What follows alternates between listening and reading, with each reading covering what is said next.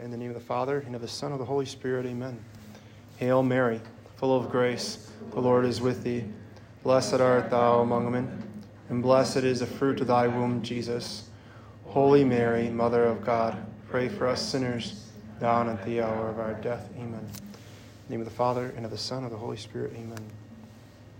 So thank you for being here tonight. I know you all have busy schedules, but the Lord will always honor you and your desires when you give him your time. Before we begin, I just wanted to remind you that anytime you enter into prayer, it's always important to ask for a grace. Another for grace in the Catechism is help.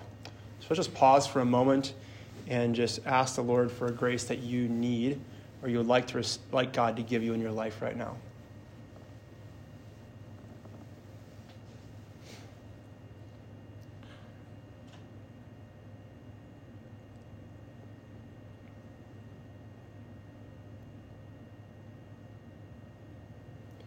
And as we enter into our series on discernment, again, what does discernment mean? So as Sarah told us last week, discernment can be defined as the ability to see, to recognize, understand, or decide something. Or I put in there in Latin, it also means to cut off. You're cutting off decisions. But also, what is our disposition? How are we supposed to receive this? It says a person's usual way of being, behaving, or feeling. So we're going to look at freedom tonight. And what is freedom? And whenever we want to know the answer to something, our first thought should be to go to the Catechism.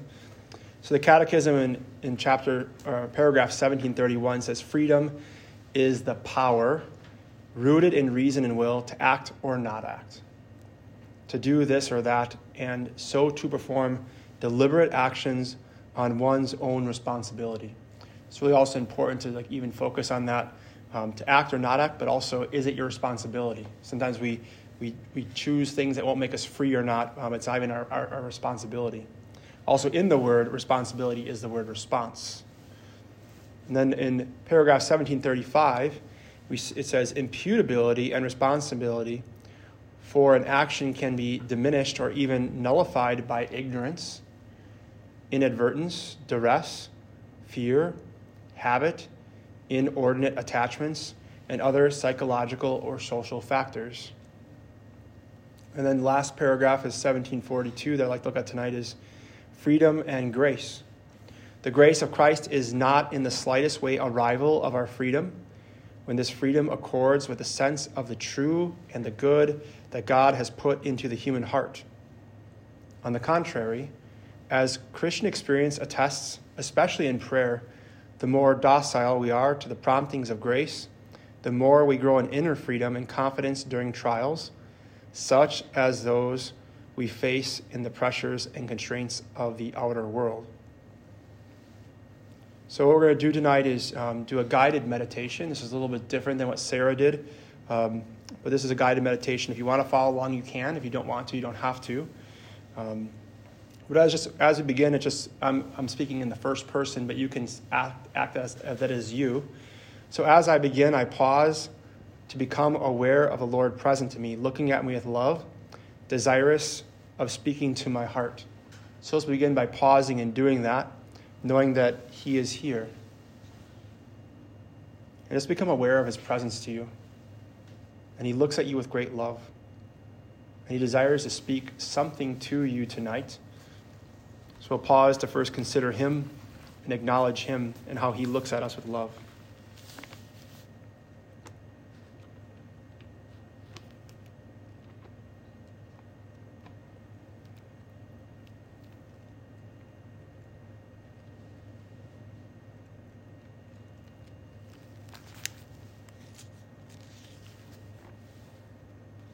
The Lord be with you.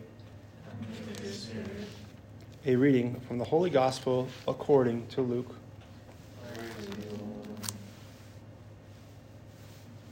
From chapter 4, verses 14 through 19. Jesus returned to Galilee in the power of the Spirit, and news of him spread throughout the whole region. He taught in their synagogues and was praised by all. He came to Nazareth, where he had grown up, and went according to his custom into the synagogue on the Sabbath day.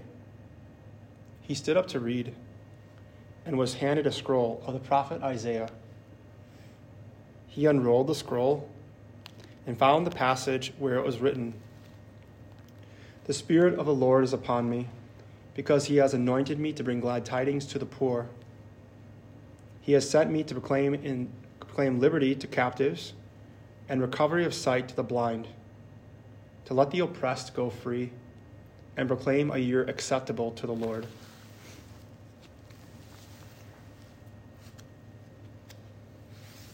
To first begin by considering the life of Jesus, the events of his hidden and public life, I seek to know God's specific call to me now, how and where he is calling me to freedom in him. Before I begin, I ponder the way Jesus lives. What does Jesus put first? Which way does he follow? Which way does he avoid? I ask him to speak to me in a way that I can understand,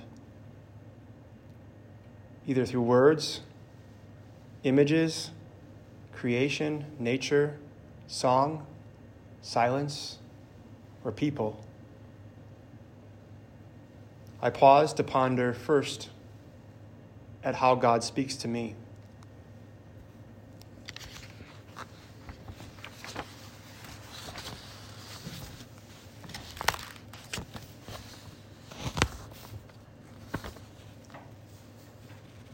If you like to imagine this scene, you can do that as I read.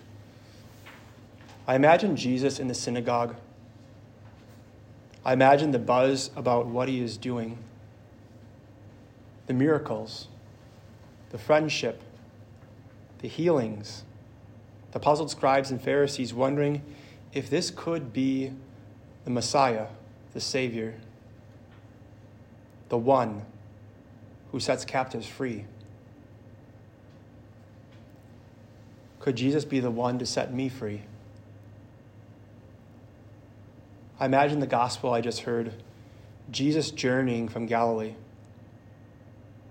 I imagine the color of the blue water, the sound of the trees swaying, the fishermen in their boats, and Jesus coming in the power of the Holy Spirit. I pause to consider this infinite power.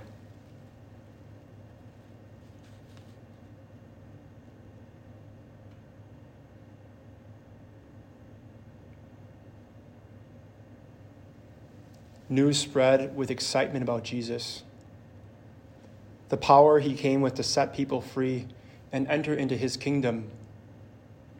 I imagine Jesus in Nazareth on the day of rest in the synagogue. The incense, the candles, the people, the sounds, the quiet. I imagine Jesus unrolling the scroll, finding the verse of Isaiah. And I anticipate him reading to me and everyone around me. I intently focus on the Lord Jesus, who is here with me now as I pray. And I hear him speak to me of the deep meaning of his life, why he came to earth. I hear him say, "The Spirit of the Lord is on me, because he has anointed me to proclaim good news to the poor. He has sent me to proclaim freedom for the prisoners and recovery of sight for the blind, to set the oppressed free, to proclaim the year of the Lord's favor."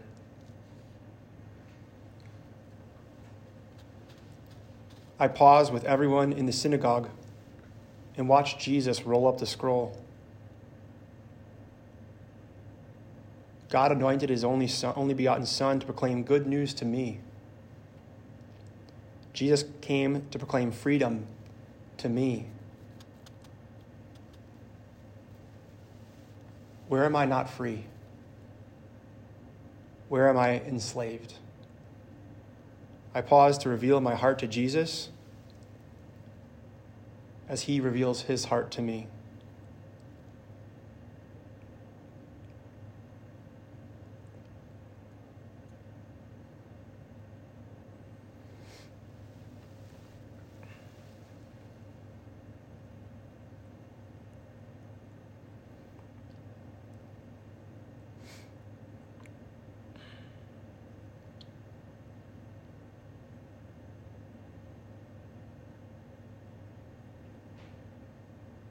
As I reveal my heart to Jesus and his heart to me, Jesus spoke of prisoners. Consider the darkness of prison, the loneliness, the hopelessness, the cold, the shame, the guilt, the fears, and the voices of the past. I imagine Jesus coming into my darkness. I imagine his light, his presence, and he meets me there and gazes upon me with love. Revelation 3:20.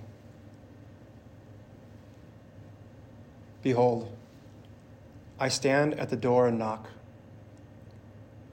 If anyone hears my voice and opens the door, I will come into him and eat with him and he with me.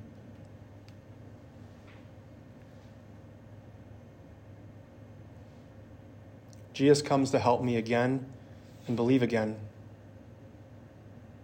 to see again. Where am I blind, Jesus? I pause to ask Jesus to help me see.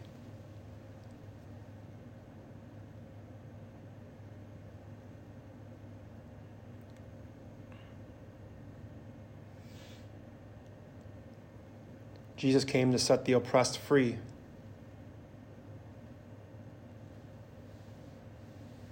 I call to mind the ways I experience affliction, harassment, abuse.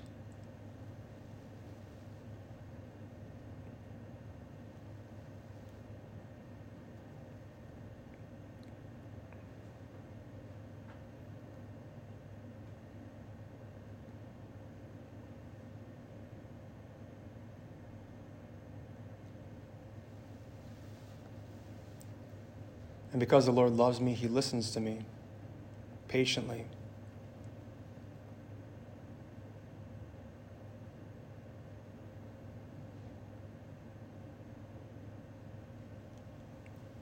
From my heart, I speak to the Lord about my chains and my bonds. He invites me to open my heart, to set me free, to break my chains and loosen my bonds. He asks, can I break your chains? Can I loosen your bonds? Can I set you free?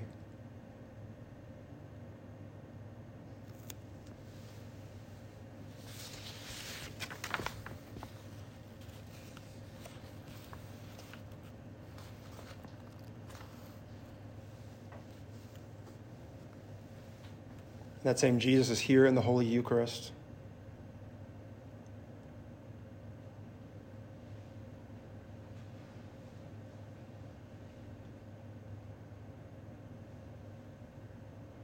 He is here.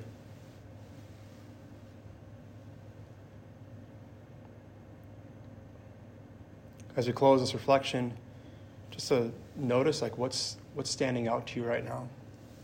What's lifting to the surface of your heart? Was there a word or a phrase that's echoing? Just to pause and listen.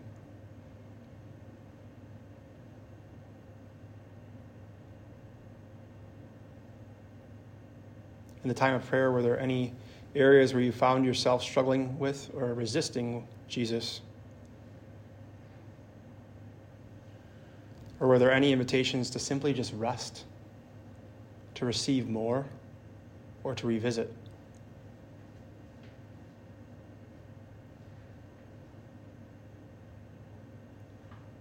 Jesus came to forgive us. It is through forgiveness our chains are broken, our bonds are broken, and he sets us free.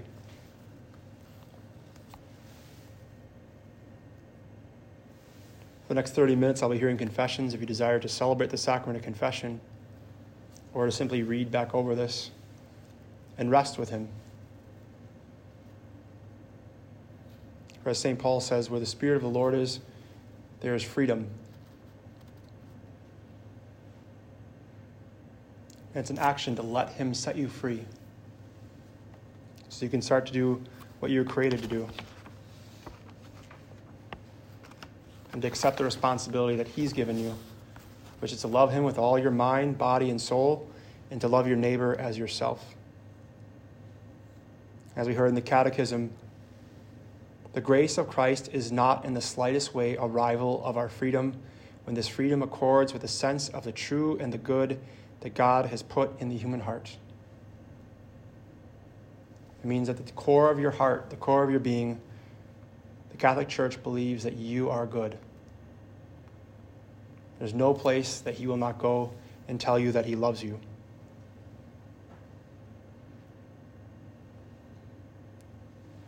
So we thank you, Jesus, for being here with us in the Holy Eucharist, a gift we take granted for so often.